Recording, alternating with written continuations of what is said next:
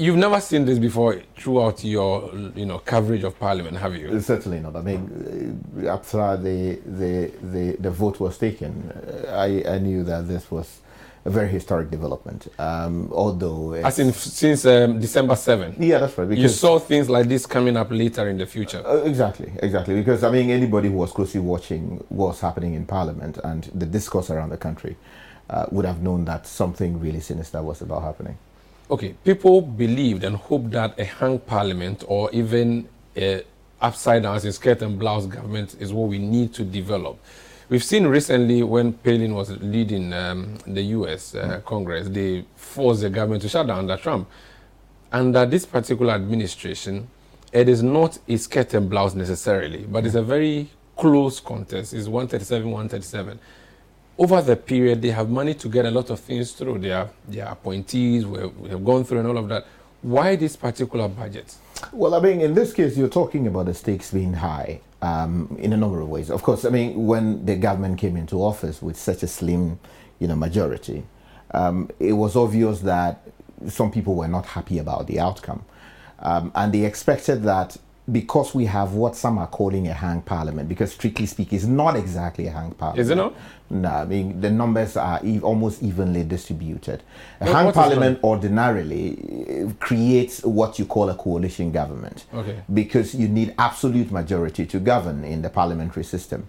And where you don't have that, you need to go into an alliance with, an entirely different political ideology or party so that you form enough base in order to govern. We don't have that kind of system. What we have is a presidential system which fuses the Westminster system, as in the UK system, with that of the presidential system.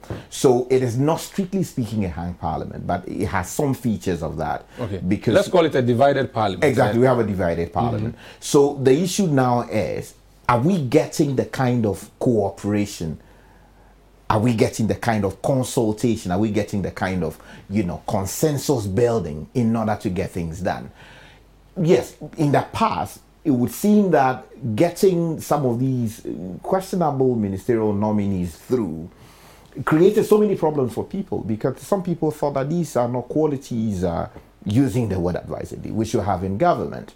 But they have gone through, and people were angry about that. Especially those who were on the NDC side, who thought their members should have done something. So the NDC came under serious fire. That, look, we sent you there with this, shaky parliament, so that you could hold the government more accountable. Let everything go past. Exactly. So the stakes are higher now, and it's been escalated by what we've seen. The people of Ghana, at least a good number of them who have spoken loudly, have stated that they are opposed to the idea of this levy, the e-levy.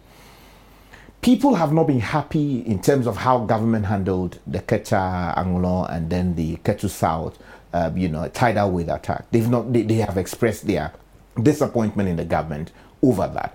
The expectation was that you were going to make a provision in the budget for that. That was not done. It took some interventions on the floor to get a minister for the works, ministry to come and say that, something will be done about it.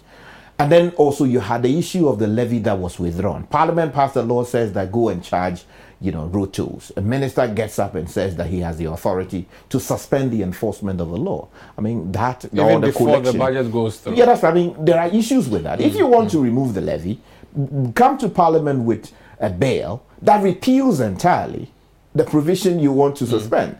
And when you do that, I'm sure that would have been consistent with the laws. But what we saw on Friday night was a back and forth. So there was even at a point the minister came in with a request, what they call a prayer, to the speaker so that he will be heard. Yeah.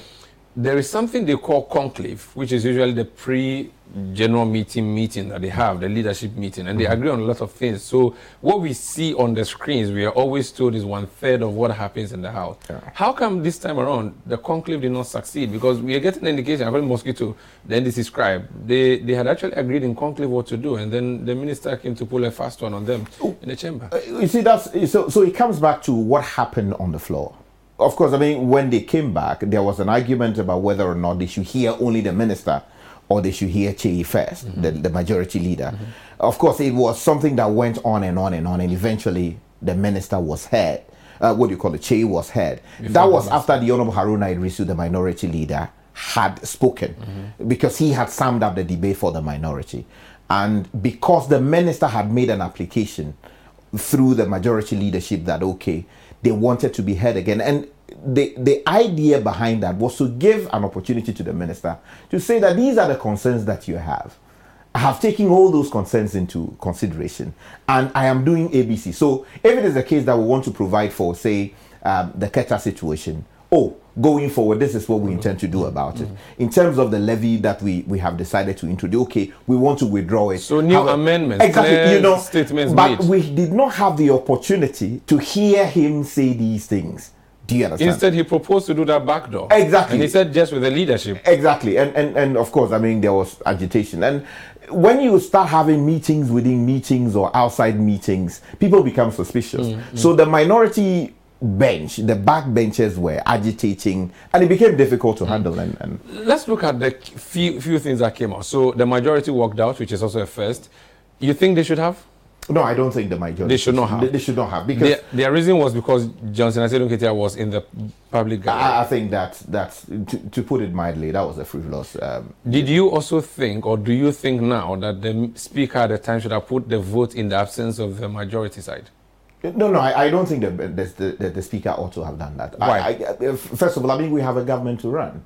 And it is not in the interest of government for money not to be available. But it's procedure. If the procedure, those who put the proposal have fled. So that is where we go to the question of the numbers. If we go to the numbers, the speaker himself had called for head count, which head count was called in order to satisfy the requirements of the Constitution under Article 102 of the Constitution, which says that you need a quorum of at least 1/3 of members present for you to do business.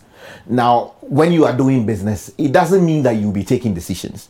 In order to take decisions, you need to move down to Article 104(1) of the Constitution, which says that you need, first of all, at least half of all members of Parliament present. We have 275 members of Parliament, and half of that will give you what? 137.5. Now, we can't divide a human being into two. So you round it up to the nearest whole number, which will be 138 members of Parliament. Now, the Speaker, in announcing the head count, said that at that point they had 137 members of Parliament. If, and I'm using the word advice, if it was the case that only 137 members of Parliament were in the chamber at the time he put the question regarding the budget, and which vote purported to defeat the whole essence of the budget, that would have been unconstitutional. Moving forward, they'll be reconstituting on Tuesday, or reconvening on Tuesday. Speaker Bagbin is not in town. His deputy would be sitting. What do you forecast? Well, I expect that the majority side will come back seeking to overturn the decision if they recognize it as a decision of the House. If they don't, they would want to proceed on the basis that this decision was unconstitutional from the very beginning, and that it is to be deemed not to have taken place at all. If they take that position, what is likely to be the response from the minority side? Of course, there will be a pushback. So I expect a lot of serious chaos in Parliament tomorrow if today they do not work around the issues in order to agree to present a united forward. The problem, though, is that Speaker Bagbin is not in town. Honorable Joe Wise is an MPP member of Parliament, and he's the deputy speaker. The question is, if the majority intends to move a motion for rescission of the decision, that is, if they recognize it that is a decision, if they intend to move that, the question is, can Joe Wise admit that motion and seek to undo what his boss, the substantive Speaker of Parliament, had done on Friday? It's a matter that if tomorrow they are not able to resolve, perhaps we may have to invite the courts to get involved. But in terms of the numbers, the NDC, if every MP shows up tomorrow on Tuesday, they would have 137. Yeah. If MPP or MPs show up, they would also have 137. Then we have one independent MP who caucuses with them. Yeah. If Joe Wise is elevated to be the speaker, MPs reduce to 136. But if their independent member supports them, that's 137. So we have 137 apiece. So with the speaker? No, without the speaker, without Joe Wise, they'll have 137 for the MPP side. That's if the independent guy joins. NDC also have 137. Yeah. If they're to vote, they'll keep voting forever in perpetuity. Well, the rules say, and the Constitution also provides, that where there is a split in the decision, so equal number of votes, that motion is lost, which is the same as losing it, like getting outvoted. Now, the rules again say that when a matter is decided, you cannot bring it back for a discussion on it unless you are coming by a substantive motion, in which case we'll be dealing with a rescission, or maybe you want to challenge the decision of the speaker. These are the two ways in which they can deal with it. But the question now is, if Joe Wise is presiding, can he vote? As a casting vote. Exactly. The Constitution says that the Speaker of Parliament doesn't have an original vote and a casting vote.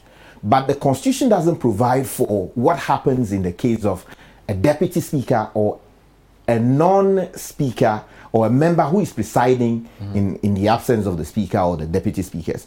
So what the standing orders, attempt to do is to provide for the gap in the Constitution and to say that, okay, when a person who is not the speaker is presiding, in that case, he doesn't have an original motion, but it is silent on whether that person carries a casting vote. Now, an original vote is basically the vote that you come to Parliament with from your constituency.